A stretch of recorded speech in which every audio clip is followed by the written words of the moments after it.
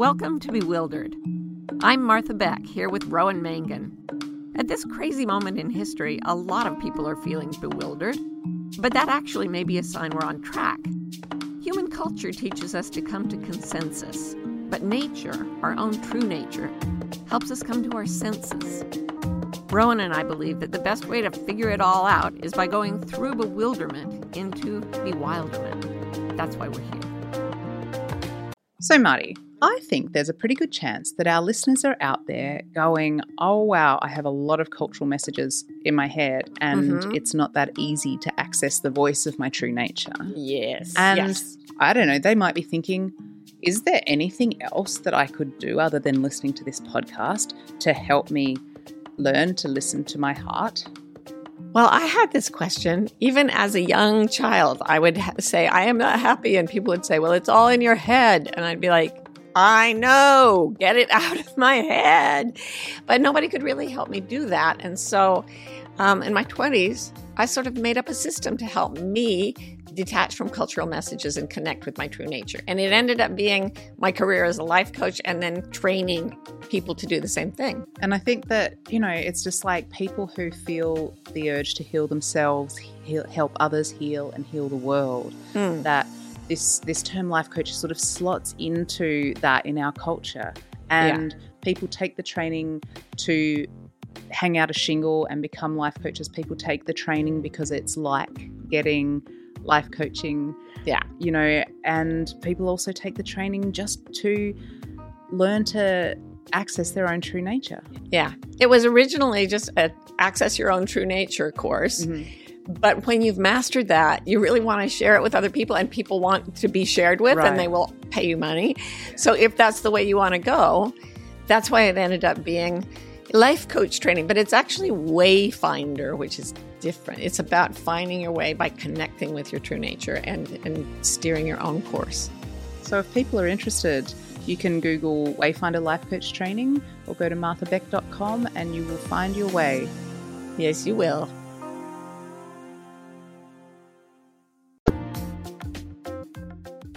Hi, I'm Martha Beck. And I'm Rowan Mangan. This is episode 7 of Bewildered, the podcast for people trying to figure it out. So you guys, I've been here with my calculator for a couple of hours, quite honestly, trying to figure it out to the best of my ability, and I've gotten nowhere. But I did see Marty skulking around earlier with her abacus, and I'm hoping maybe she's got the answer for us. Oh no, that's an uncompleted project. I think you're talking about my ceremonial headdress. I've been beading it. Oh, it was not an abacus, but a headdress. A ceremonial headdress. I see. Do you want to expand on? Well, I need more self-esteem. And online, when you see pictures of people in ceremonial headdresses, they seem very, very solid and grounded in themselves. I've often heard, like, if kids are being bullied at school or anything and having trouble with self-esteem, they're like, just bring in a ceremonial headdress. Beadwork. You'll be the coolest kid. It is, in fact, the answer to everything. We've got it. We've figured it out. Be universally loved. No, it's not working. It all fell apart, so I'm just going to wear a top hat. I wondered why the top hat today. Yeah, it's kind of Lincoln-esque. Yeah, it's working for you. I don't know about the tux. I mean, it's surprising. It's helping. I will say that for it. So anyway, Ro, what are you trying to figure out these days? You know what I'm trying to figure out as we head into a kind of election primary kind of season? I'm thinking a lot about how much news do I let into my little noggin, There's a point at which it's like a sports game and you're sort of, in and you're going for the team, and then there's a bit where it starts to suck your soul out of your body and make you feel poisoned. Yeah, and sick. I think from what I've observed, it's a little like a pub crawl through the sewers of our society, right? Like, first you get drunk and excited, you have a few fist fights in the alley, and then you start to just wobble into walls, and then the puking my starts. misspent youth. I wouldn't know. I was raised Mormon, but it was kind of the equivalent, actually. So I can understand trying to figure that out. You're going to have to just see when you feel drunk but not pukey. Yeah, I got to put myself in a cab at some point. That's it. Yeah. We'll pin a little note to your clothes and say, if I'm too involved in the election, put me in a cab and send me to, I don't know, the Cayman Islands. Perfect. All right. Well, that's good. What are you trying to figure out, Mike? I got up this morning and thought, I feel so well rested after 11 hours of sleep.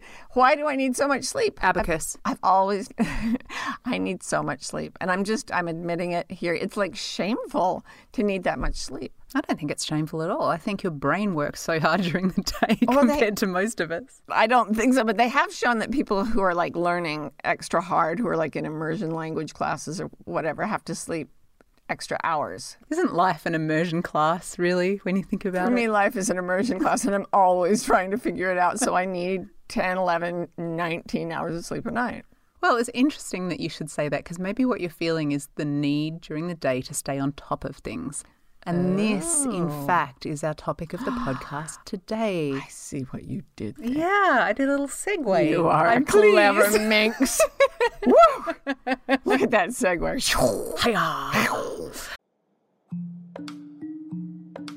Change, eh? It sure does keep happening. I feel like there's something that you, Martha Beck, have created that will help us understand how change affects us and how to manage it. By coincidence, now that you mention it, I have. It's called the change cycle. It's about 4 aspects of the whole process of change. And we've put the information together in one handy place so that the people can refer to it when they're going through change. And you know what else? We also made podcast episodes about each of the 4 squares in the cycle that are also on this new page that we've made for the peoples. Well, how remarkable is that? All right, you can find out all about the change cycle at marthabeck.com/change. So, how to stay on top of everything. It is a tough thing that many, many, many of us, perhaps most of us, dare I say it, are trying to figure out. You know, there's this feeling that things are, if you don't stay on top of all your things, they're going to get on top of you. And I'm talking about, you know, exercising enough, eating well.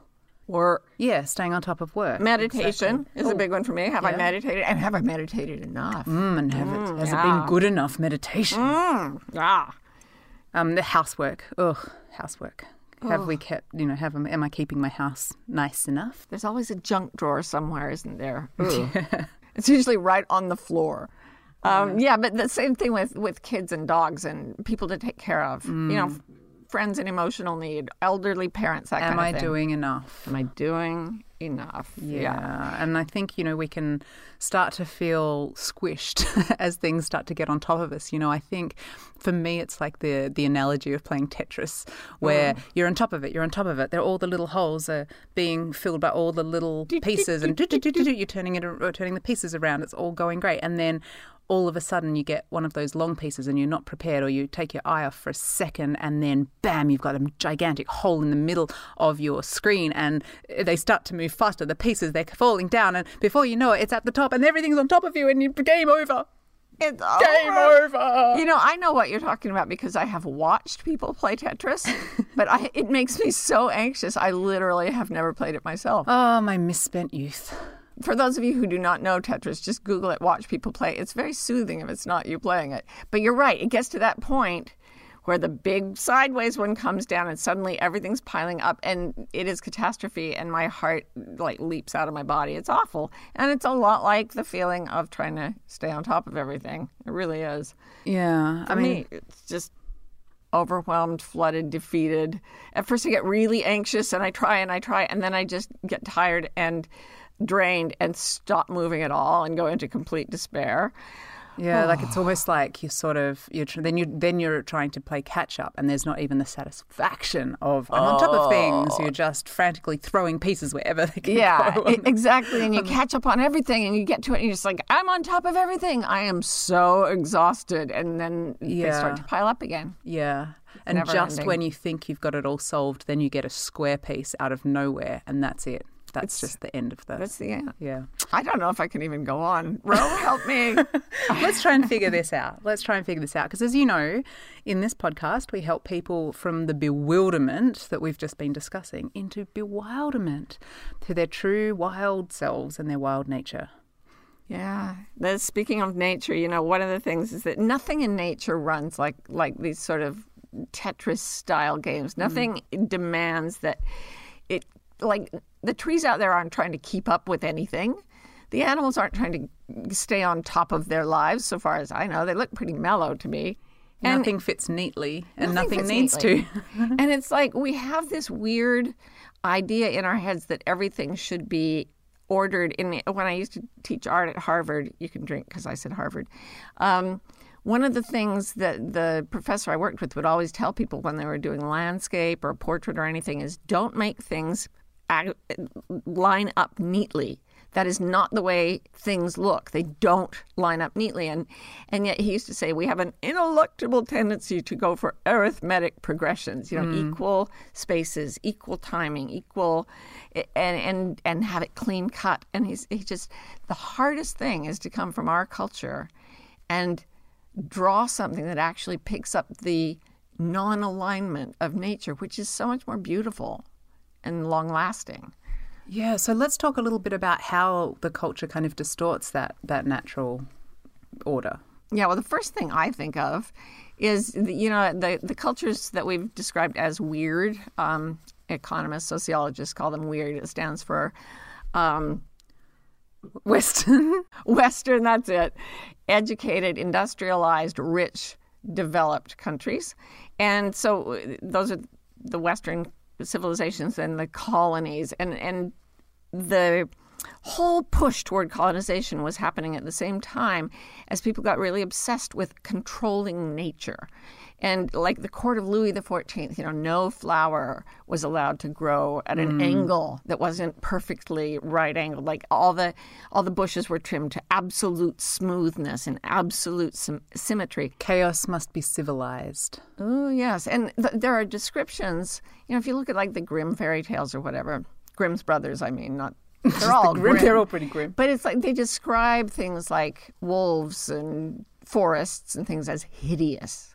You read that a lot, that it's hideous if it's not perfectly trimmed and ordered. And it's almost like there was this terrible fear of nature being a place of savagery, and we have to control. Which I'm sure is born of fear of nature, right? I think we might have even talked about this before, that, if you can't, what did our dear leader say about sweeping the forests? If we just raked the leaves. The forest the way they do in Finland. Yes. We would have no forest fires in California. Yeah. Easy solution. Like, thank God. Thank God. Oh my gosh. I think there's a fear of the unknown that we have turned into this mentality of civilizing. It will be civilized, and it's the colonial mentality as well. Yeah. Go out and civilize the savages. Yeah. And it has to be. That nature culture thing. I'm sure we've talked about it before. Just that's a huge dichotomy in our thinking. It's nowhere more obvious than in the issue of trying to order our lives so that they're absolutely perfect and right-angled and set within grids and everything. And I was talking about this as being a purely Enlightenment phenomenon, coming from the 18th century. But you, classics girl, brought up the fact that it goes way back further than that. I mean, I think I was talking to you about ancient Greece, and the idea of the city-state was very much something built on Apollonian order against, Dionysian chaos and that sort of the danger of the Bacchanalia and all that sort of thing that we've talked about before, I'm sure. And, so in there it was the same thing. Yeah. The state will be ordered. Out there is the wild beyond the cities. Right. Limits. Right. And that's a civilization good, nature bad. And that sort of, it got driven underground during the Middle Ages because of obsessions with religion and whatever. But then the whole push of the Enlightenment was we're going to come out of the sort of mystical worldview or the religious theocracy, and we're going to go back to what the Greeks had, and we're going to make it even more linear and even more perfect. And what's something that we can tell about all these societies who believed in this? This is what we realized when we were chatting about this prior to the recording. It just so happens that I once worked with a professor at Harvard who is the world's greatest authority on slavery. And I noticed as we were talking about all the societies that are obsessed with controlling nature, they all had slaves. Check it. Yeah, and why did they all have slaves? Because you have to have an unlimited free workforce to even try to make it look like your life is completely ordered.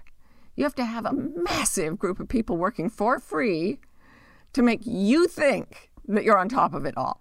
Right. That you can like create this edifice of culture. Yeah. Right angles, Tetris life. The slaves are like hauling in those L-shaped things.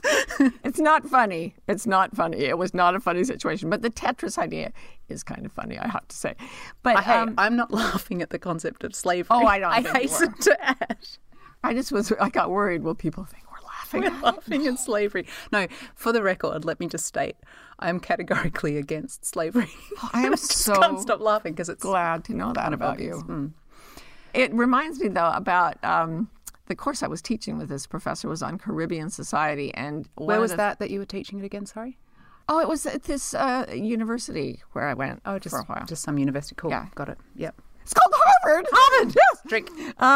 But what you'd read as you read the accounts of the slaves who were being set free by emancipation in various different islands of the Caribbean, they would be replaced. The slave system would be replaced by a system of overseers, and supposedly they were working, but they had to go by the clock. Suddenly, they had to punch a clock, and one of the sayings in Haiti was the white man's wrist shackles have been replaced by his wristwatches. So they saw the obsession with time and with doing certain work at a certain time as being akin to their total captivity. Right. And they saw white people as being enslaved in their own way. So again, what we're seeing is this sort of the efforts that we go to in this culture to overcome nature in order to maintain this sort of imagined ideal of culture as something that's made of right angles. Yeah. And I think maybe, this need to stay on top of everything, it maybe reflects our need to control the universe, to control our lives. Because, 100%. when the church was controlling everything and all you had to do was do what the priest said and live a good life and stay in your place in society and then die young of plague or whatever. It was like, okay, God will control everything. I got a bit of that growing up Mormon. Or gods, if we go back further. Yeah. But see ceremonial headdress above. But see top hat right now, right angles. I don't think it's a coincidence that right at the time when the Enlightenment was sort of mowing down the idea of a religious basis for everything, they were also starting to measure everything and become very scientific about the world. And this is when Laplace, the great mathematician, showed his theory of everything to Louis XIV, I believe it was. It's me up trying to figure everything out with my calculator. Yeah, and the king, I don't think it was Louis XIV, I don't know who it was, but it was a French king, and he said, well, where is God in your equations? And Laplace said, I have no need of God in my equations. So they let go of sort of the tyranny of the religion, but what are you doing then? You're just ticking down toward entropy, and as the Tibetans say, that death is certain and the hour of death is uncertain. And I think that creates a massive anxiety, and there's something about that anxiety in our locking into things. We got to stay on top of everything. It's our illusion that we can control everything. It's almost a colonial thing. I will civilize my life. I will civilize these pieces of my life. Right. Yeah, and they talked about it really explicitly. Like the forests must be cleared. Yeah. Your calendar must be set very rigidly.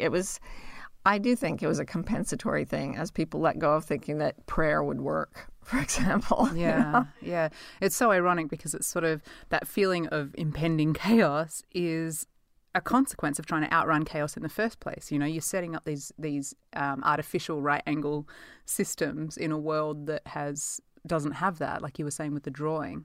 It's not how nature functions. And so what we get is this sense of being chased by chaos as we try to hold it at bay. It's like the monsters in the forest are chasing us again, but now they're made of the obsession with order that we carry in our own minds. It turns on that same amygdala response that goes, something's after me, and it's always after me. And it always will be. Always will be, folks. Enjoy. So, yeah, both of us have felt this a lot. Yeah. And, for example, you told me about the time you humbly set out to eliminate AIDS in the third world. Oh, you know me. I like to stay busy before lunch. Yeah, I think this was a time where I felt like things got on top of me a lot, and it was particularly noticeable because I was living in quite a foreign country. So I went to Thailand as a volunteer when I finished my master's degree at Melbourne University. Whoa, drink!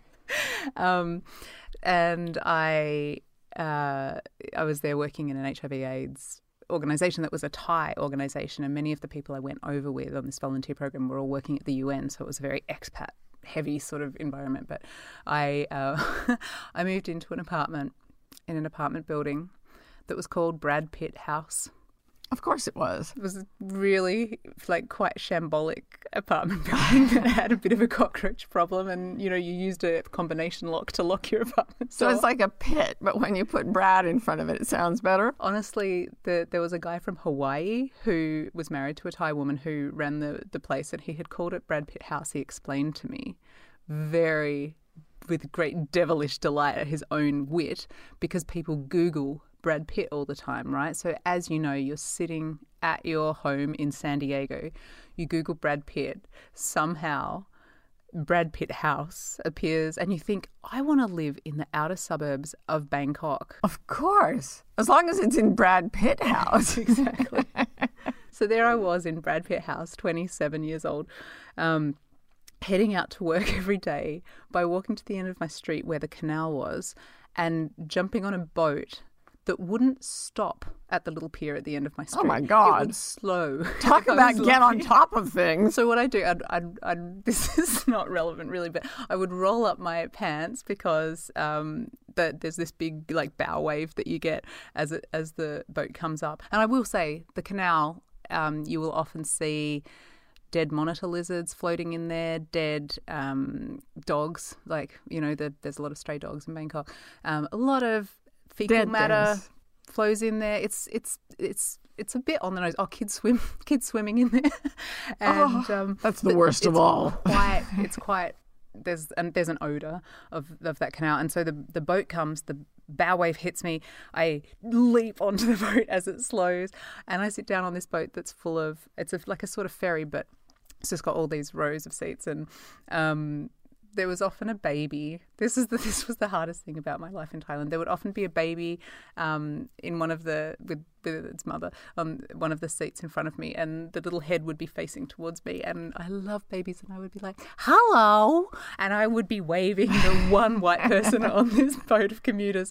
And I tell you what, there was not a baby I saw in that year in Thailand that did not take one look at my giant pink face and just start screaming.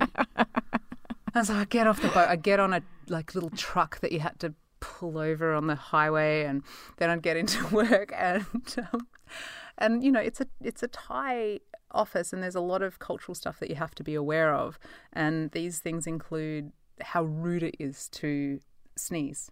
Oh. No, wait, not sneeze. Blow your nose. Ah. Very rude to blow your nose. And I got sick a lot that year, so I would run away and hide by my nose. You couldn't have your feet pointing at other people.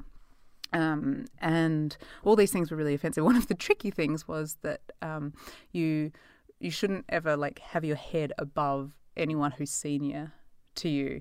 And this was tricky for me because I was the tallest person and the most junior person in the office. And so there was a sort of hunchback thing that Sitting on top by crouching down. And literally this is just the atmospherics of the year where I felt like my Tetris game was going to hell in my life, because any one of those things could pile on me, and then the work that I did was unmanageable, and I would just sort of I'd rush home, I took it on myself to feed the stray dogs in my street and keep their territory, and there'd be all of that. I'd try and have a shower to get the smell of the canal off my skin. Oh. And then I would go and jump on the back of a motorbike taxi and go to have a drink with some of the volunteers that I knew. And it was just, I felt like I was coming out of this foreign world, and they had been working in the gleaming UN buildings with this amazing international glamorous crowd, and I would just feel like everything was on top of me, and I just it was terrible. You start to compare yourself then with others as well, and they all seem to be more on top of it than you are.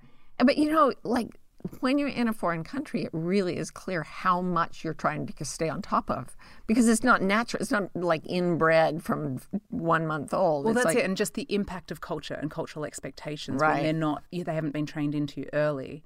Yeah. The level of stress that they you have to do create. it consciously. It's Yeah. not bred to the bone. Exactly. Yeah, I'm just trying to figure out how to keep my feet from not pointing at someone. exactly. Can't even go there. And then you once you realise you've done it accidentally, like unconsciously, just gotten out a Kleenex and blown your nose, and just the silence in the office, everything starts piling up. Yeah, I've had that exact experience. Well, not exactly, but I've had very similar experiences in foreign cultures, just finding out I was not on top of it when I should have been. Yeah, it's hard to stay on top of it sometimes. What's a time where you haven't felt on top of it? Well, for me, the apex of this came when I was, when you were 27, you were trying to heal AIDS in the third world. When I was 27, I was just whelping out children like there was no tomorrow. And so I had 3 of them, and I was trying to get my doctorate. I was trying to teach while I did that to earn money. Overachiever. And I had really bad fibromyalgia and a whole lot of other illnesses. And I was in a back brace, so I couldn't like bend down. And I just remember children create what I would always think it's the sedimentation rate here is beyond belief, because they're always throwing things, dropping things, messing things So up. they're literally creating sediment on the Yes, floor. literal sediment. Like geologists study the way sand piles up. I would look around and I would be like knee deep in crap my kids threw on the floor. He was literally getting on top of you. Literally. And then, kind of like you in the office, because of my back brace, every few hours, I would get down on my hands and knees and crawl all over the house, putting objects on chairs and tables. Then I would haul myself up by a door frame and until I was in a standing position, and then go put it all away, by which time my children would have sedimented the house up to my knees again. No. I was not on top of I feel stressed just hearing about that. Yeah, fun ways to spend your 20s, guys. With Ro and Marty. Ooh. So, all right. So we've kind of sketched out a kind of cultural framework. Horror. The horror. What about, that's the consensus. The consensus is stay on top of nature. Yeah. Make right angles, make a Tetris board of your life. So how do we come to our senses, Marty? Like, how do we come back to nature? You know, my very favorite way of conceptualizing this, the one grace of my struggles to live abroad was that I encountered Taoism. And I'm going to tell you a little story from Taoism. First of all, like people think Confucianism is a religion. It's not. It was just a set of social codes that were so tiny, explicit, like every single thing you did had to be exactly according to the rules. And people got so sick of it because they couldn't keep on top of it. And Taoism came out of that kind of a rigid thing, and it went completely the other way. Is Taoism Chinese as well? Taoism, the word Tao means the way. And Taoism is just, you follow the way of things. So it's very fluid, it's very natural. And they started making those beautiful Chinese paintings where the people are really tiny and the wilderness is huge and beautiful. And here's my favorite story about Taoism. Tell me. They told a lot of little stories, and they were always like digs at Confucianism. So it's always a group of Confucianist story scholars with an agenda. It's like, a rabbi, a priest walk into a bar. No, in China, it's always a group of Confucian scholars are walking along, and they see Being stupid. being very much on top of everything. Oh, right. So this one story, they're walking by a big river, and they come to a huge waterfall, and there's lots of white water, and they're admiring the immensity of the waterfall when they see a body bobbing around under the waterfall. Ooh. And ordinarily this wouldn't bother them because they're Confucianists and all they care about is the rules. But in this case, there are rules about how to deal with a dead body. And they were like, we have to do the rules. How do we get the body out? Right. So they didn't know what to do, and they were like calculating and strategizing. Thank you, George W. They were strategizing about how to get the body out and give it a proper ritual burial, when a little old man pops out of the water, near them. Different man? Same man? Same man. Oh. Towels himself off, starts heading home to the village. And they run after him and they say, how did you do that? How did you survive that? So he went over the waterfall. He was under the waterfall. Like the waterfall, we don't know where he came from. He could have jumped down, like in the movies. But I think the fact that he had a towel by the side means he just went for a swim Okay. in this massive white water that would literally peel you alive. Gotcha. So he's walking home, and the Confucianists are like, how did you survive that? And he said, it's very easy, really. You go up when the water goes up, and you go down when the water goes down. That sounds relaxing. It is. And that's the big message to the Confucianists. Stop this obsession with control and start to go by the rhythms of nature. Start to follow the power that comes from all around us and within us. Go up when the water goes up and go down when the water goes down. Yeah. Oh, that's so beautiful. It just makes me feel good. Makes me feel good, too, because sometimes you're on top and sometimes you're not, you know? If the water's on top, okay. If the water's underneath, okay. Yeah. It's all good. I feel like there's really something there, like in terms of how we get bewildered around this particular issue, you know, is learning to shift from that rigidity of the Confucian or our culture. Hey, we didn't talk about Confucianism. I was talking about the Greeks. Anyway. Oh. Everyone, all humans are going to try and create order, right? Yeah. Yeah. So anyway, shifting from that rigidity to fluid, like in the story, wherever the water's going. Water is a beautiful kind of guiding thing, right? The power isn't in the stasis, but in choosing the movement and the variety over the uniformity, right? I've seen so many people in my lifetime. So many people have tried to help me get on top of it all. You know, I look at things online, download an app, get it all done. Personal organizer. Get it all done. And not one of them said, your problem is rigidity. You need to let go and be more fluid. Not a single one. It was all about, you can make it even more rigid. I remember getting this one book that was going to help me get it all done. And it said, you make lists and lists of things to do, and you never get through it all. And that's because you've been doing this wrong. There's one process that'll work. And I was all excited. And then it says, get all those lists and put them in one huge list. And then just work off that one. That was the big like revelation. My inner monologue. But there was nothing about, hey, maybe you just go up when the water goes up and go down when the water goes down. I mean, that's anathema to the civilized mind, right? Yeah, well, it is. I mean, the thing is that part of the problem with a lot of these structures that our culture builds is that the only way that we believe from that same mentality that the only way to solve it is to double down. And double down. It's not to rethink it or step back. And we face that fear again of if we do think about the whole thing differently, there's that fear of the wild comes back in. Yeah, so the question here is, like, what would the day be for you if you thought of your schedule not as solid or rigid, but as completely fluid? And I think that's confronting. Yeah, I feel a little buzz of fear. Yeah, me too. When I say that, it's like, wow. And I've been through periods of my life where I could do that with my day after my kids grew up, and I was basically just writing books and coaching. We have a lot of that freedom. Yeah, we do. We have it built into our lives now. Yeah. But at first, and even still sometimes, a totally fluid approach to your own schedule is actually terrifying. It is. And I know a lot of you guys will be thinking, yeah, but other people, I can't just, and we'll get to that. So we will, flag that. But first of all, just notice, like, even in us, we have like the most fluid work life imaginable. We're fluid around almost everything except our insistence. Adam, our child's insistence that at 5 o'clock every single day we congregate for wine time. I think we've talked about wine time before. Yes, of course. So that's the one rigid thing in our lives, and it's not very doggone rigid. But even to us, the moment you say total fluidity, it's like, but I need rules to keep my arms and legs from flying off. But then again, you look out in nature and everything is peaceful, everything's harmonious, and nothing is rigid, and it's all going on just fine. And the word that comes up for me is trust.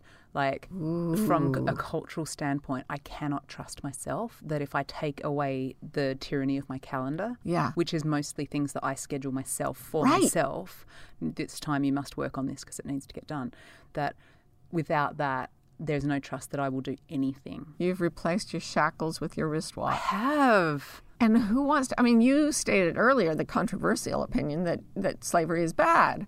So, like... But even as we're talking this through, I'm thinking, I'm enslaving myself to my damn watch. It is, yeah. I mean, it's almost like with this way of thinking, the only natural consequence of it is rake the forests and enslave Yeah. something. Yeah. It's just And it's not working because nothing in nature ever goes without stopping. right. Nothing in nature continues without an ebb and a flow. Yeah. And we know this, like we know this as well, you know, that we're all subject to natural rhythms. I mean, most of us sleep at night, to have a really obvious one. Yeah. You know, what we haven't been able to civilize that part of ourselves to just be. Although we're trying. We are trying. Yeah. Yeah, it's really interesting. You're feeling guilty about sleeping too much. For Exactly. instance. That came up. I was just thinking that this Resisting the morning. natural Why rhythm. would I resist it? It's very interesting because there's something, there's rhythm, and then there's the acceptance of entropy, that everything ultimately gets to slow down and stop. And that does not sound good to us when we're in our highly acculturated, wristwatch obsessed state. I know, but like, just for a minute, like, if I'm talking to the listeners as well as you, like, just those words, slow down and stop. Yeah. If someone says that to you in a confident voice, boy, that sounds good. Whew. And but they don't, you know. No, they say don't. other things. I have to bring up a little comment about my beloved friend, Liz Gilbert. She came to our house one day, and I was busy writing my book. She had just finished writing her 600-page novel in 6 weeks, and she would get up every day and put on really nice clothes and sit bolt upright at her little desk and chair in the beautiful church where she was writing. Those of you who follow Liz on social media will know that she has, you know, she strongly believes that this is what you do. Yeah, you show up for your writing the way you'd show up with great respect for your minister or your date or whatever. And by God, you write it with respect. So she came in on me in my usual writing posture, which is flat on my back with my legs draped over the side of a large chair. In your pajamas. In my pajamas. And robe. With my, always with a robe. Didn't even wear the top hat that day. No, it would have fallen off. With my computer on my lap. And she just came in and went, "What are you doing?"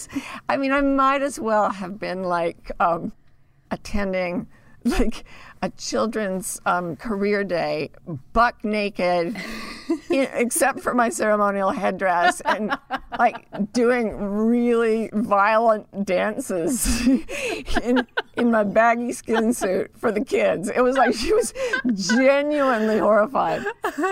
And that's because, like, what works for Liz and what works for you are different. And that's another thing that we, you know, that is in the uniformity that we have of the cultural kind of model, is also that humans will be the same as each other. That's right. Yeah. We all have to fit equally in arithmetic progression, right? Nobody gets to be any different.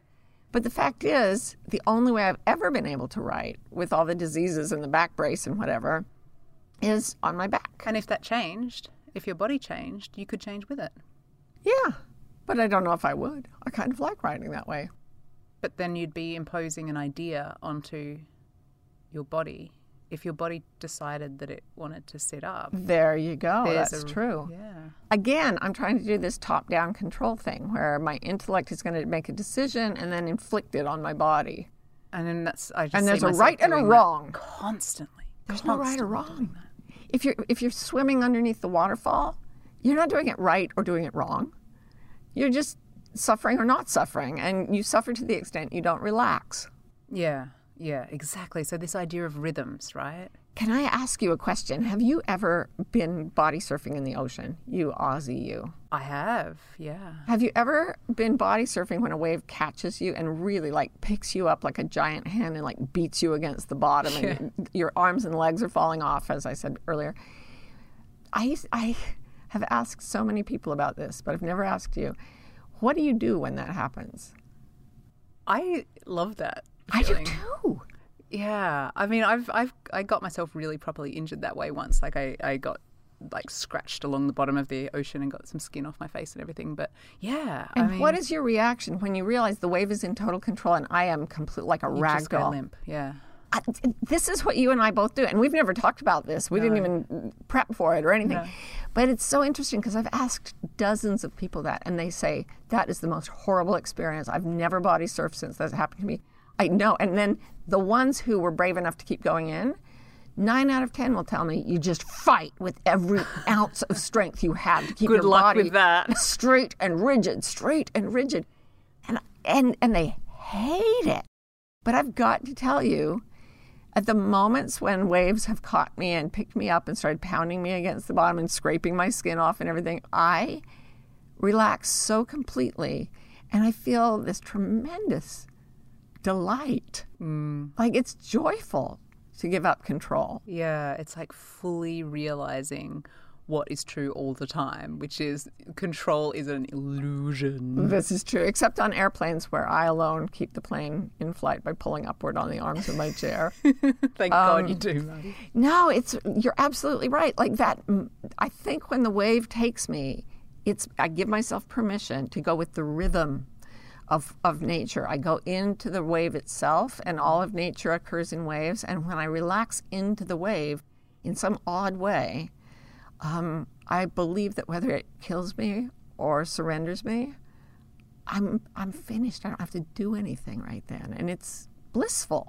Maybe it's like an easy way to get into that witness maybe mode. Maybe that's why people love extreme sports so much. I mean, it feels a little different for me skiing. Like, I hit a river once and bounced into a tree, and that wasn't as much fun. Anyway, I wanted to talk about this rhythm thing. In our coaching program, Wayfinder Coach Training. Wayfinder Life Coach Training. Oh, I can never remember. I'm going with the rhythm of what I'm feeling I'm here. sorry. Wayfinder Life Coach Training. The whole thing is based on a model of change, how we're always changing. And in Western culture, we want to change in a linear way. We want to start small, weak, and vulnerable and get progressively stronger and more in control. And we fight to maintain that illusion. We fight it on Instagram. We fight when we're talking to friends at parties. But the truth is, no one changes that way. There's always a cycle, like the cycle of seasons. There's a death and rebirth cycle where you let go of your old identity. Anytime a major change happens in your life, your identity has to let go of the old model. And then you go through a period of feeling very chaotic. Then your dreams start to come in, like both night dreams and daydreams. You start to imagine a different future.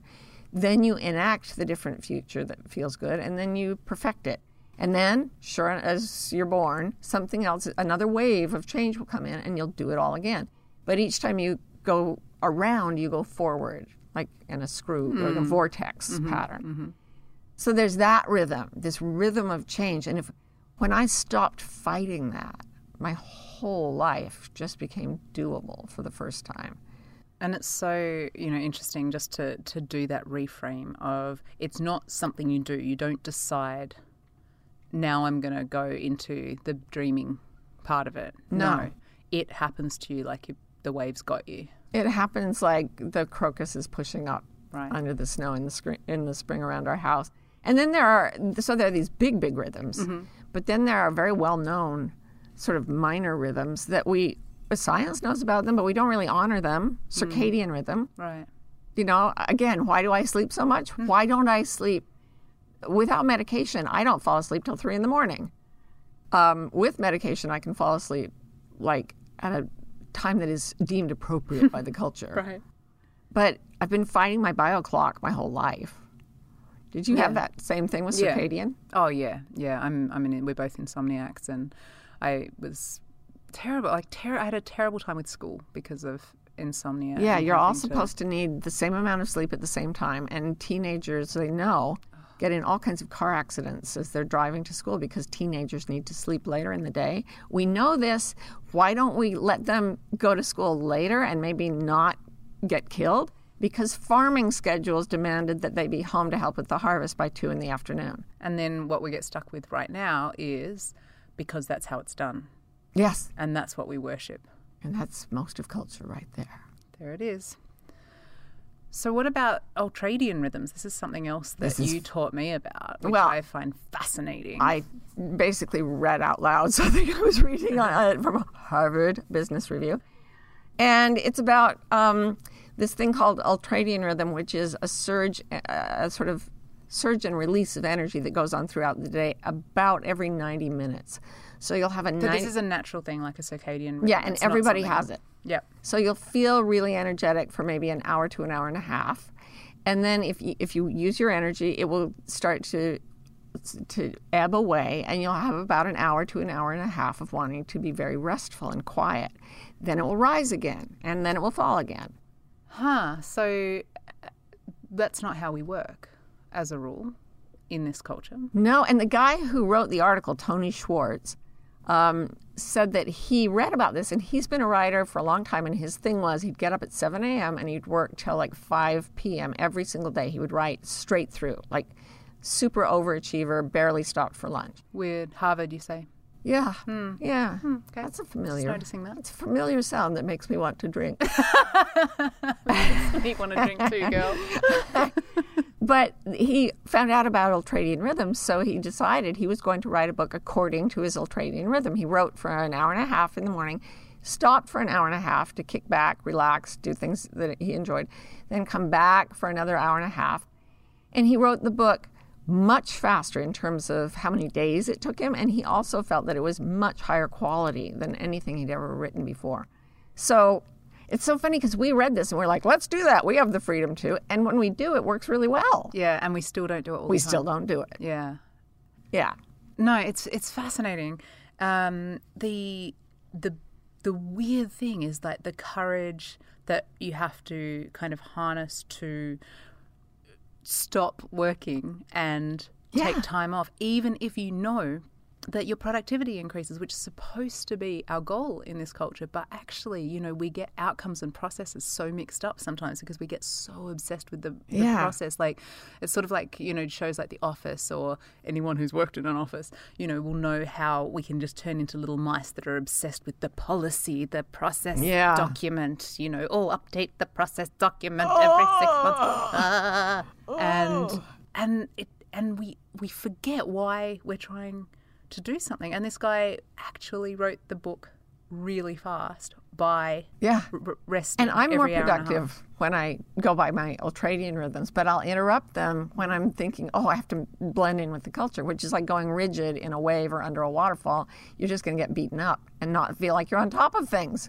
So it also seems to me like, unless you've got like a book to write, that there's also something that we have to take on in our bewildering of the choices that we make about, you know, where the rhythms want to take us in terms of what are we focusing on. Is it more, because we'll immediately go into, is it more important that I do the housework or spend quality time with my child? And all of that comes back into the head and into the culture. And so, you know, one thing I love about this that my mum said to me once is, hello, Mum, said when I was caught up in some sort of decision-making thing, and she just said, go where the heat is.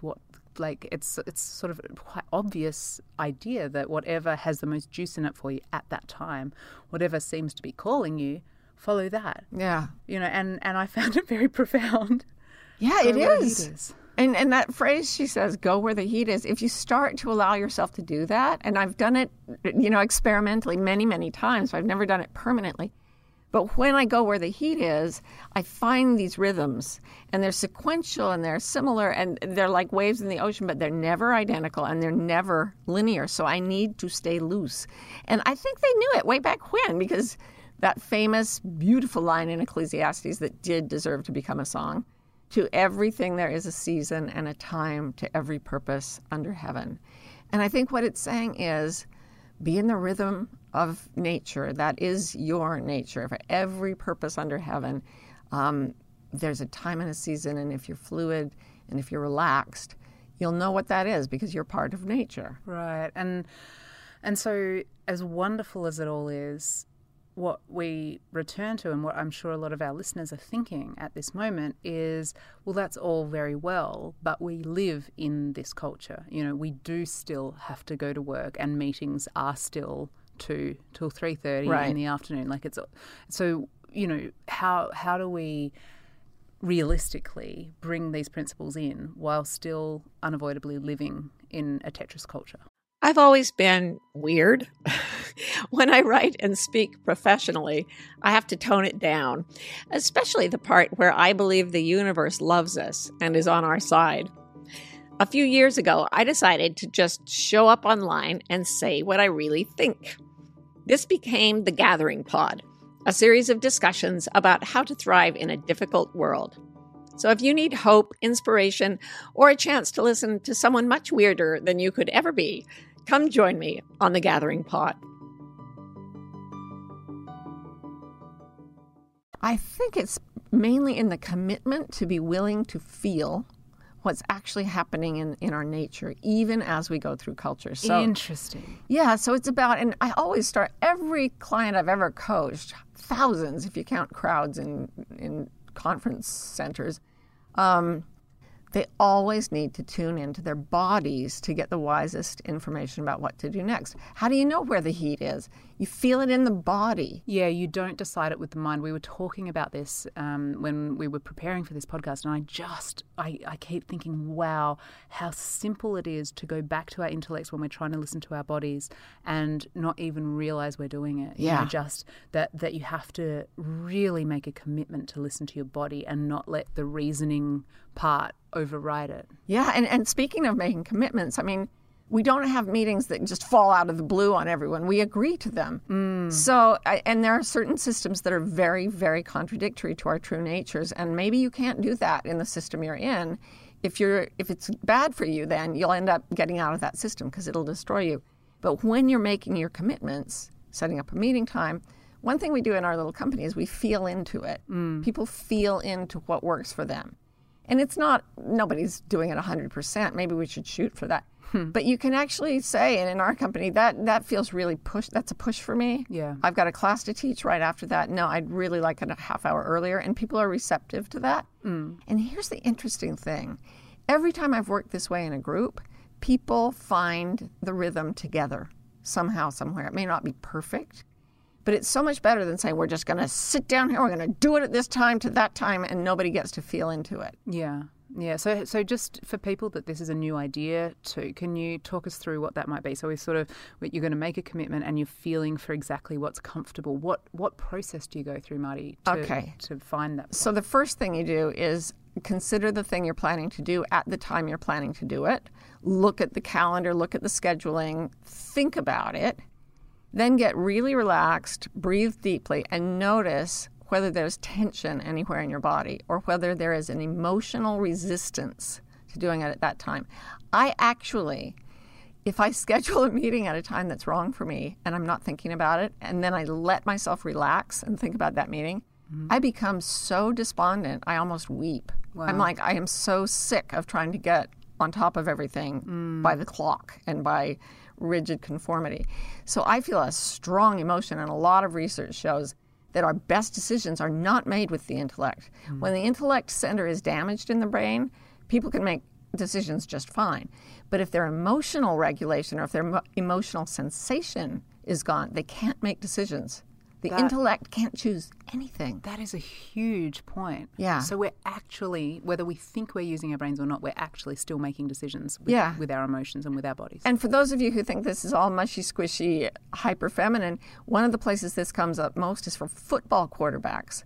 They found that these guys have to be very bright, but they're actually making decisions about what to do on the field with emotional reactions. So and that's in real time, very quickly, trying to work with a whole bunch of other guys. Amazing. The emotional part feels, I think, the emotional part of everybody else. So there's a kind of harmony that is natural and not imposed. Yeah. Yeah, absolutely. So that's sort of, we're talking about sort of scheduling type things. But what about, when we're feeling like we need to get on top of relationships and more qualitative things like that? It's go to the emotional part of it, sit with the other person, and allow everyone to feel into it. And that requires some communication. If it's a loving relationship, you'll be able to talk about it. When my kids were 2, 4, and 6, they would not go to bed. And since their punishment for bad deeds was to go into their bedrooms for time out, I had no options for how to punish them. So one day I sat them all down, 2, 4, and 6, and I said, you guys are not going to bed. Like, you're bouncing out of bed like a jack-in-the-box. I don't know how to punish you for it. What do you think I should do? They had a little conference and agreed that I should spank them. And I was like, that is corporal punishment. I would never hit my children. And they were like, no, we think you should spank us. So I was like, okay. So they all went to bed. Adam popped up. I whacked him on the diaper very lightly. He went to bed. They never got up again. But it was like the most bizarre scenario. I'm sitting here with these tiny people, and they're going, yeah, we think physical brutality would be our preferred way of getting this message. that we should sleep. But, oh dear, I don't know if that proves your point or contradicts your point, but I love it. The point is that everybody's feeling through this together. Our nature, we are social creatures. We are meant to cooperate. And there are many other social animals that cooperate just fine without ever having clocks and calendars and schedules. And they do it by connecting with each other. So in the case of relationships, and it's more a case of feeling what's loving for everyone. Absolutely. What's a loving solution to it. And just saying, scheduling shouldn't be rigid. Let's go up when the water goes up and down when the water goes down. Maybe you need to go, maybe you need to stop, maybe you need to rest. Just saying that is love, because it recognizes the reality of the other person. Where we're going to do this from 7 to 9, it does not recognize the reality of the other person as a natural being. Right. Right, absolutely. Yeah, and seeing each other as love. So there's a rhythm that comes out in everything if we decide to live this way. And the more I follow that rhythm, the more productive, the more loving, the more healthy, the more everything I am. And it makes me think, about this wonderful quote from Melody Beattie, who was a codependency specialist. I've had this on the wall for so long. She said, "At no day, no hour, no time are you required to do more than you can do in peace." There it is. Peace is what we're really meant to be in, and it's not on top of or underneath anything. No, it's just going up when the water goes up and going down when the water goes down. There you have it. I love it, and that's how we stay wild. Absolutely. So you guys, stay wild. Are you enjoying these shenanigans? We can notify you when a new Bewildered episode comes out. Just text the word WILD to 570-873-0144. You can also follow Martha on the socials for all kinds of ways to improve your life. On Instagram, she's The Martha Beck. On Facebook, The Martha Beck. Or on Twitter, plain old Martha Beck. Her website is marthabeck.com. You can also follow me, Rowan Mangan, for all kinds of stuff on the writing life, wordsmithing, and honestly, general nonsense. My website is rowanmangan.com. Find me on Insta, Rowan_Mangan. On Facebook, I'm Rowan Mangan Writer. And on Twitter, I'm Rowan Mangan. Thanks for joining us. We'll see you next time.